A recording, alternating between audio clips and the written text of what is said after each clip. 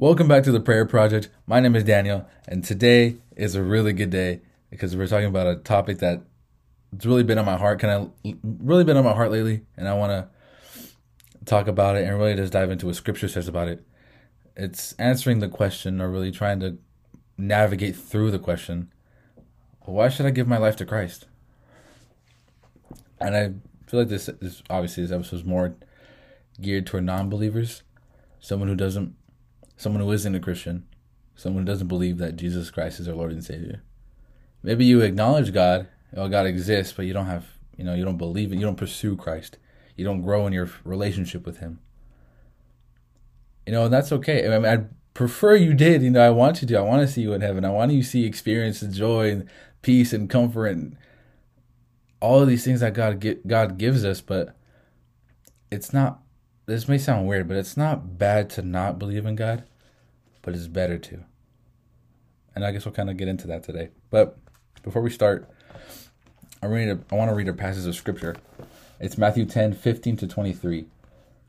And it reads, "Behold, I am sending you out as sheep in the midst of wolves. So be wise as serpents and innocent as doves. Beware of men, for they will deliver you over to courts and flog you in their synagogues. And you will be dragged before governors and kings for my sake, to bear witness before them and the Gentiles. When they deliver you over, do not be anxious how you are to speak, or what you are to say, for what you are to say will be given to you in that hour. For it is not you who speak, but the Spirit of the Father speaking through you. Brother will deliver brother over to death, and the father his child. And children will rise against parents and have them put to death. And you will be hated by all for my name's sake. But the one who endures to the end will be saved. When they persecute you in one town, flee to the next. For truly I say to you, you will not have gone through all the towns of Israel before the Son of Man comes." That verse is, when I first read it, when I was in high school, it was kind of scary and intimidating. Because basically is what it's saying. Like that, what verse is it? Let me look through it. It is verse 18? Well, it says, "You will be hated for my name's sake." I don't know, I can't find it, but yeah, it says you will be hated for my name's sake. For whose name? For the name of Jesus. You will be hated. No one wants to be hated. Why would one want to be hated?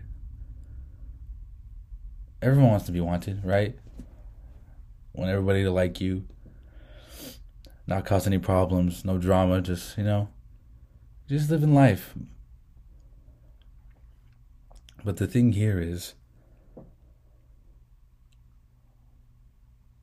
we as Christians choose to be hated by the world because we'd rather stand before the world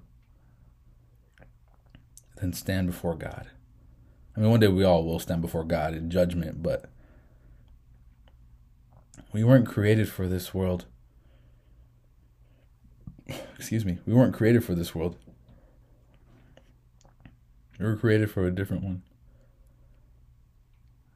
We were created for heavenly things. And that's comforting. It's comforting to know that this world here isn't our home. And that's what I want people to know and to find comfort in. That this world is temporary. I know that can be dangerous because, if it's temporary, then I'm going to do whatever I want. I'm going to experience all that I can. But here's another thing. Oops. You were created by God. Not just by Him. You were created like Him, in the image of God. But the difference is, that doesn't mean you are God. You're like Him, but you're not Him. Because He lived a sinless life. Us as humans are sinful. We're full of sin. And without Jesus, we wouldn't have this relationship we have with God the Father, that we do. we we as humans are instinctively evil. When a little kid's born, no one teaches them to lie. They already know how to lie. No one teaches anyone how to do anything evil. It's just instinct. It's just built into us. That's how we are. That's our nature. And if we live in that nature, we do. But if we don't try to break free of that, these things holding us back, filling our lives with emptiness, with lies, that aren't fruitful, we're not growing, we're not experiencing joy, we're not experiencing peace. Why would you want to live like that? Because Satan has his hand on you. He wants to keep you in your depression, in your anxiety, in your bad self-talk, in your I'm worthless, oh, I can't do this, I'll never amount up to anything, no one will ever love me. All of those things that Satan tells you are lies. Why? I'm being on some personal experience here, but why does it, well, for me at least, I'll just take it on my point. For me, when I had those bad self-talks, because I used to have them all the time in high school and a little bit through college, for me, it felt like it was always like it had been there or someone else had put it there, because I wouldn't tell myself these things. It was almost, I would remind myself of that this is already here. It sounds weird, but that's how it felt. It's not like I would come up with it and say, oh yeah, I'm not worth anything. It would be like, oh yeah, I forgot. I'm already not worth anything, is almost how it was. But that's not how we were designed. You see, God, He intentionally created us with metacognition, which is the ability to think about our thoughts. God didn't give us that to think bad things about ourselves, to sit on the fact that, oh, no one's ever going to love me. Oh, I suck. Oh, all these things. No. No. And you might be thinking, oh, well, God wasn't there to help me out of that. Oh, why wasn't God there to... No. He was there. You were just so focused on the bad that was happening. You didn't see the good. You didn't see God.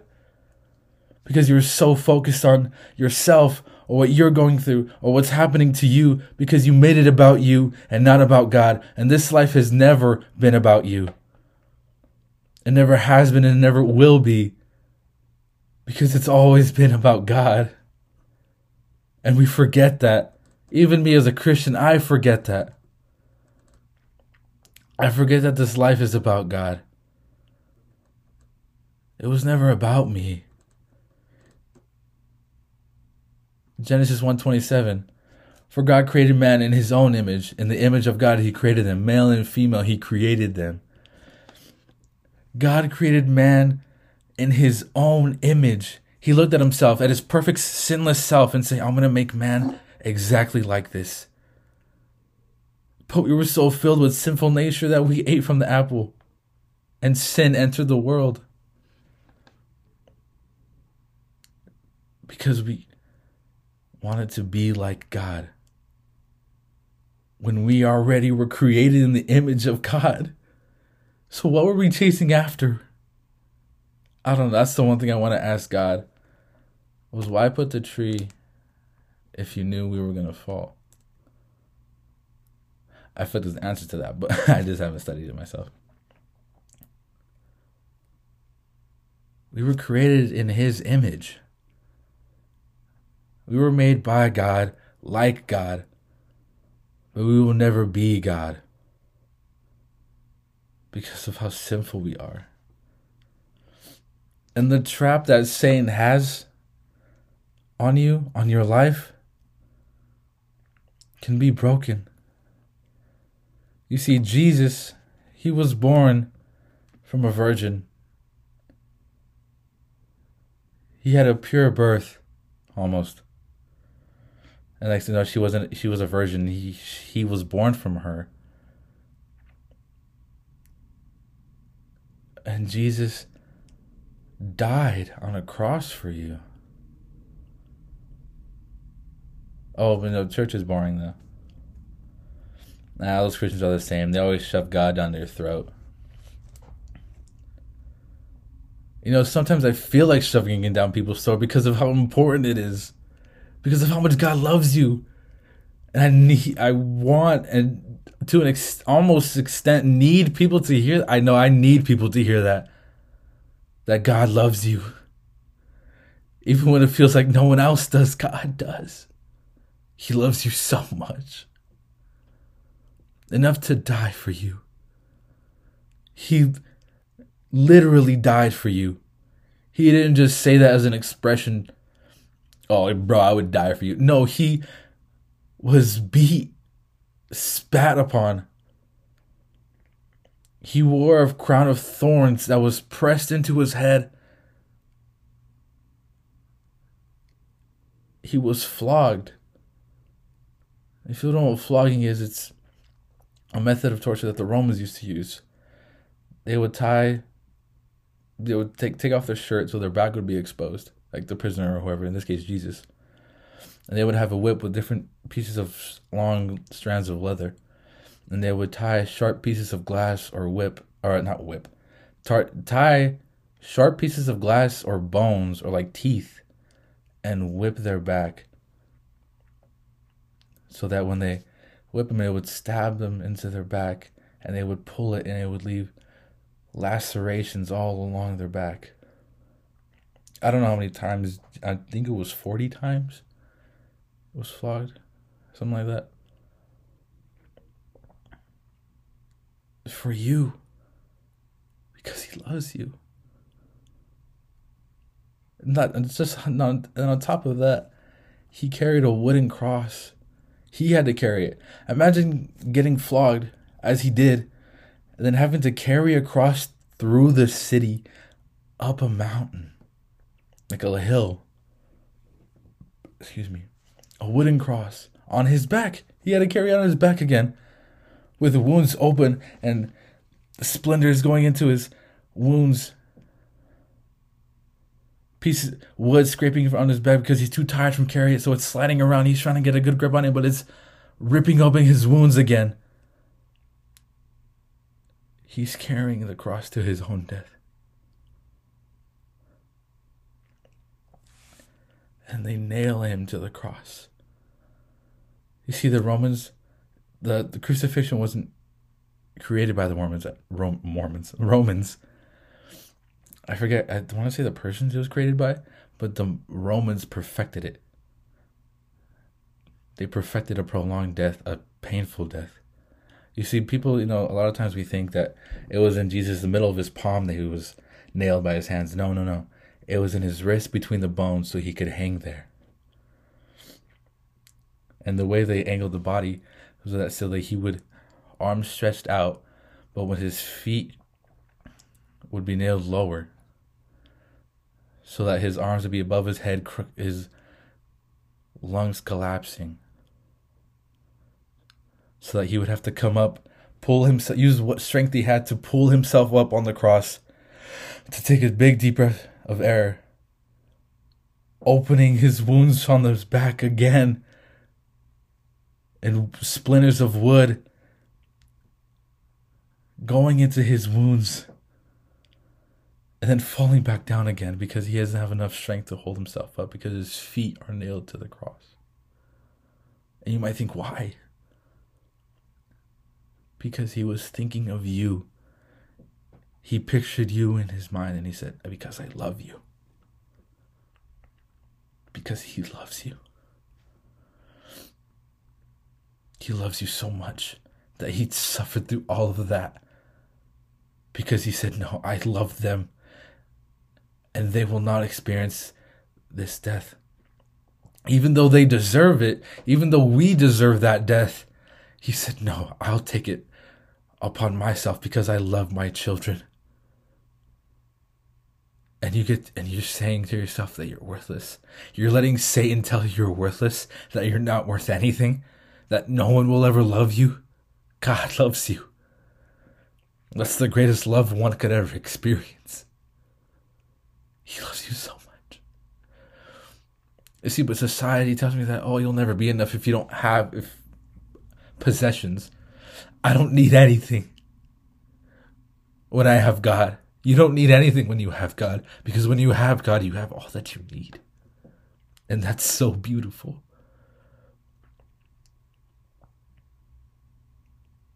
So I ask you, why don't you give your life to God?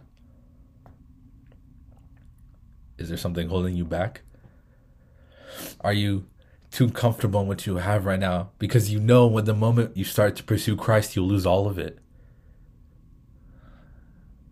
If that's the case, that means you need to let go of all of it.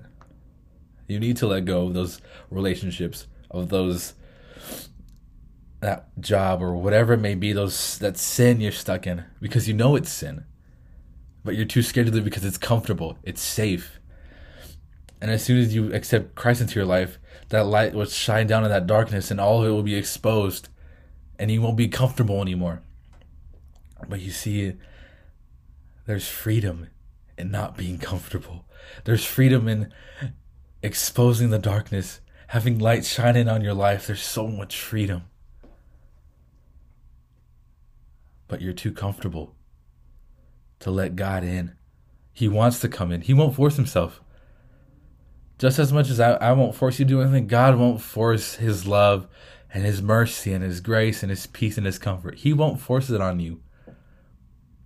But he'll wait at the door and let you open it for him. Because he wants you to make the decision. He's not going to force himself on you. He wants you to let him in. He wants you. He wants to build a relationship with you. He genuinely does. He truly, genuinely does. But why don't you let him in? Jeremiah 29:11 reads, "For I know the plans that I have for you, declares the Lord. Plans for welfare and not for evil, to give you a future and a hope." You see, God has a plan for you to prosper and to have a good future and have hope. Not for evil things, not to tear you down, not to destroy you, but to prosper. But when we think, oh no, I'm building my career, I'm making money, but that's not success. That's not true success. True success is having a close relationship with God and knowing that even if you have money or not, you're still the happiest person on earth because you have the joy of the Lord in you. That's true success, in my opinion. And scriptural and biblical, whatever. I don't even know what I'm trying to say, but I think that's real success. If anything can happen to you, any trial, any storm can come into your life, and you can say, yes, this hurts, this is painful, but I know God is with me, so I will be okay. That is true success. There's how many millionaires or celebrities have all this money, yet they still feel like they're missing something. Or they commit suicide because they're depressed. You think, why? They had everything. Did they?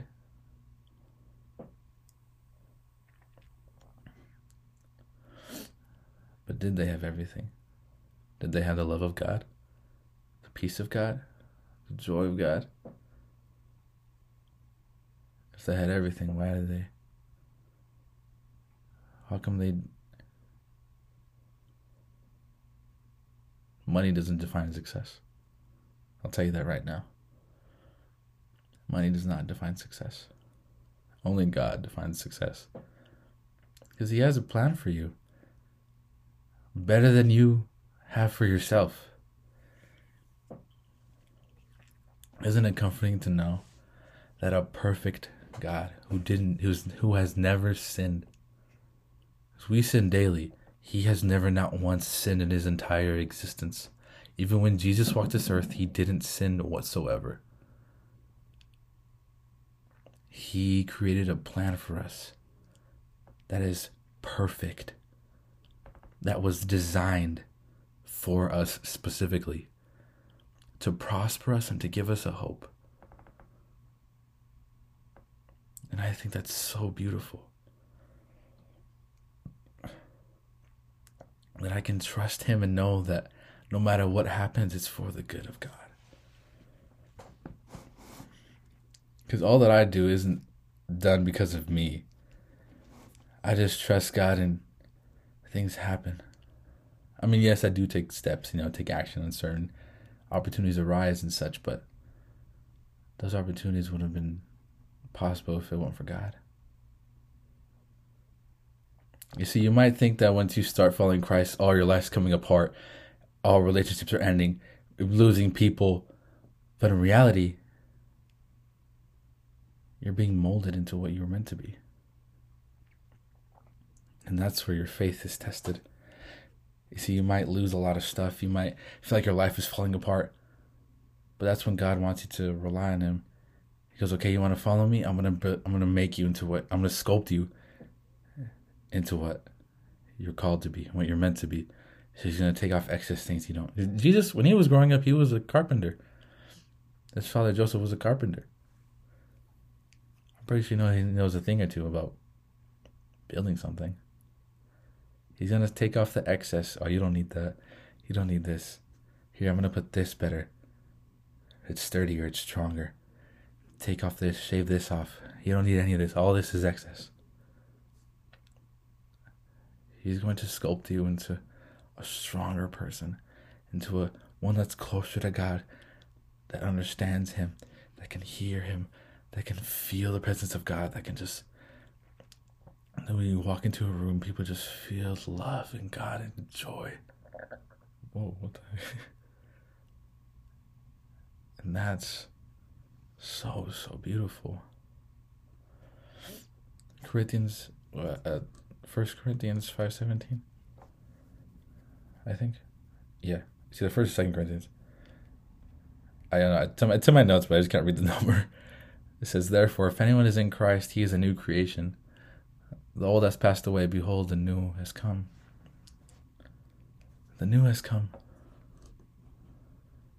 That's so amazing. When you accept Christ, the old you has passed away. Behold, the new has come. You are new. You are transformed. You are not who you used to be. You're a new creation. It's almost like starting over.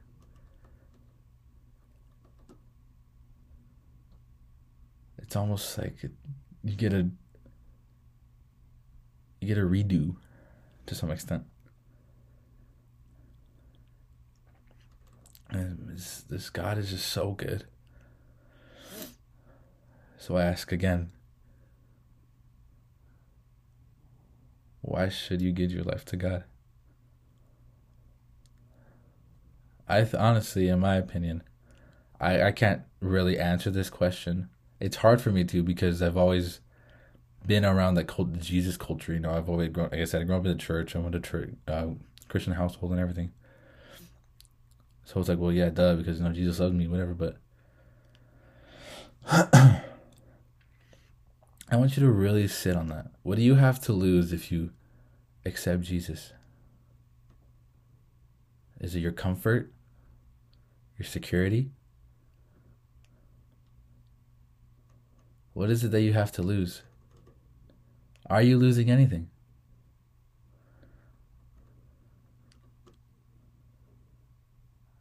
Are you losing anything? Because I'll admit, there's a lot I wish I could have. Sometimes I wish, if I wasn't a Christian, I've had those times where, like, if I didn't love God, I would be doing whatever. But then I'm like, is it really worth blowing off eternity for? Like, going like one night or drinking or partying or whatever it may be. Is that really worth it? It's not. It's really not. Because I've experienced the peace of God. I could confidently say one time in my life so far. And it's so beautiful. It's so beautiful. Yeah, like it says here in the scripture in Matthew 10, you will be hated for my name's sake, but I can be hated all I want. That doesn't bother me because I have my eyes fixed on Christ. And when my eyes are fixed on Christ, when I am focused and locked in, I don't have anything to worry about. They can say whatever they want with words.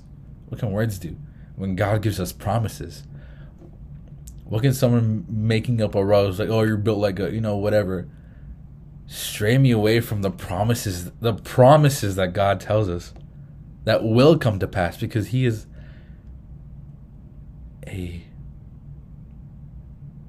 God. He's God. The King of Kings, the Lord of Lords, the Alpha and the Omega, the Prince of Peace. See, the world wants peace, but they ignore the Prince of Peace. It's like, what are you doing? You want peace? Well, you're not going to have it because you ignore God. You've shunned Him from society. So much for one nation under God, right? It's on the back of our bills, man. Take any dollar bill, one nation under God. Doesn't look like it. Sure don't feel like it. Oh, but, God bless America. I would like Him to. If you stop ignoring Him, maybe He will. So I'll ask you once again. But I'll ask you this. Why not give your life to Christ? Why not? What happens if you don't? What happens if you do? Ephesians 1:7. In Him we have redemption through His blood, the forgiveness of our trespasses, according to the riches of His grace. In Him we have redemption through His blood. The blood that He spilled on that cross is our redemption. It's the forgiveness of our sins, of our trespasses. You know what He said when He was hanging on that cross? Cross. You know what He said? He said, Father, forgive them, for they know not what they do. He looked at the people who were crucifying Him and He said, forgive them. Instead of, God, save me from this cross. Save me, Lord. He said, Lord, forgive them. What? Instead of trying to get off, He said, no. Father, touch their heart. They don't know what they're doing.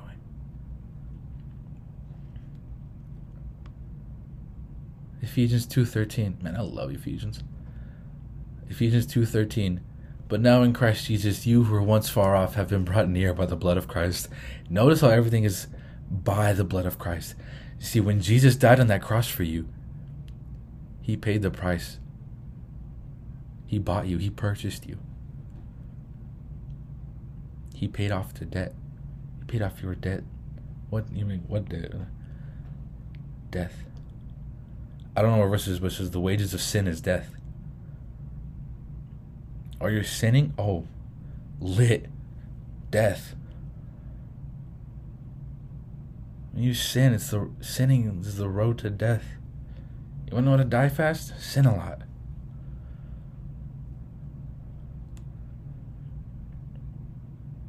But now in Christ Jesus, you were once far off.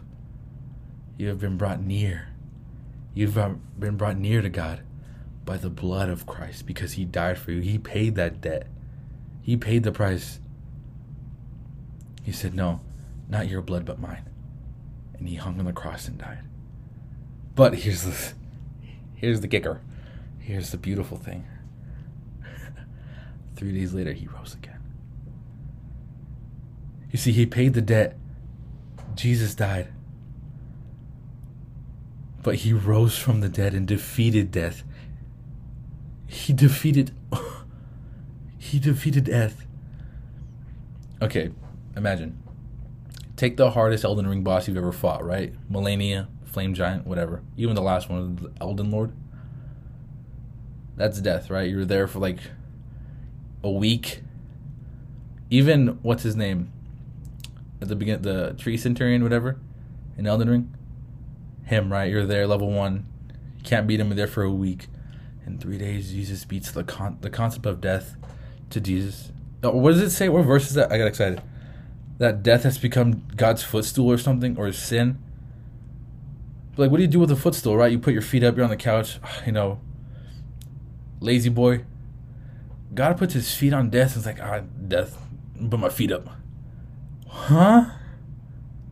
That's how great God is, that he defeated death. Sin, where is your power? Death, where is your sting? Christ has defeated death.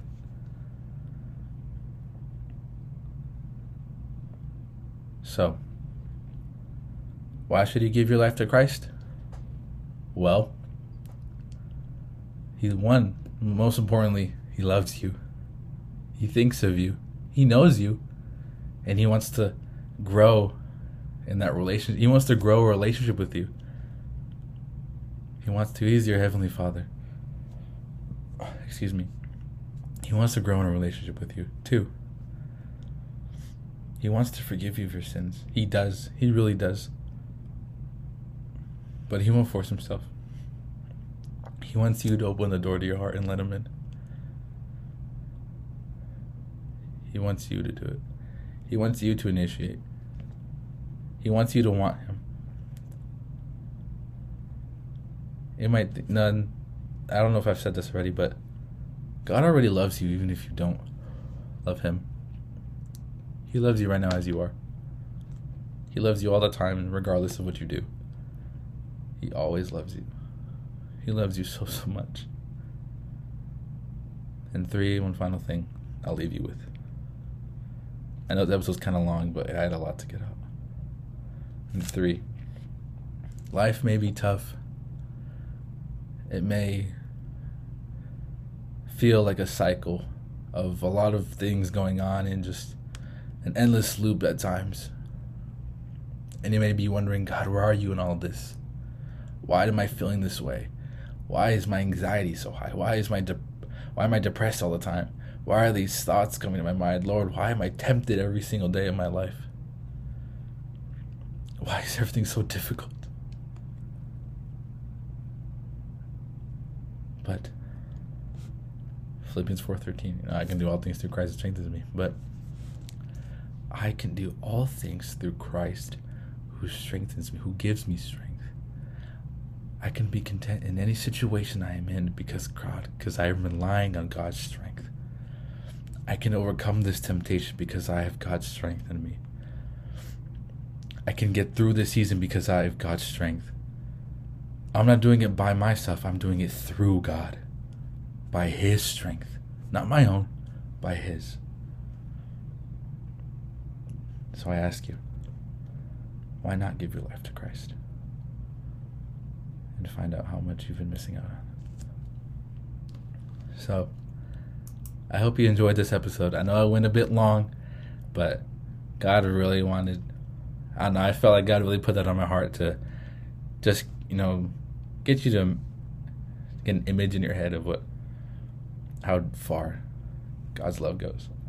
So I hope you enjoyed. If you're not already, follow the Instagram. It's the .prayer project, I think. I forgot. But you'll see it. The prayer project to get updated on new episodes, and we'll post scripture on there. So I hope you have a good day, and God bless.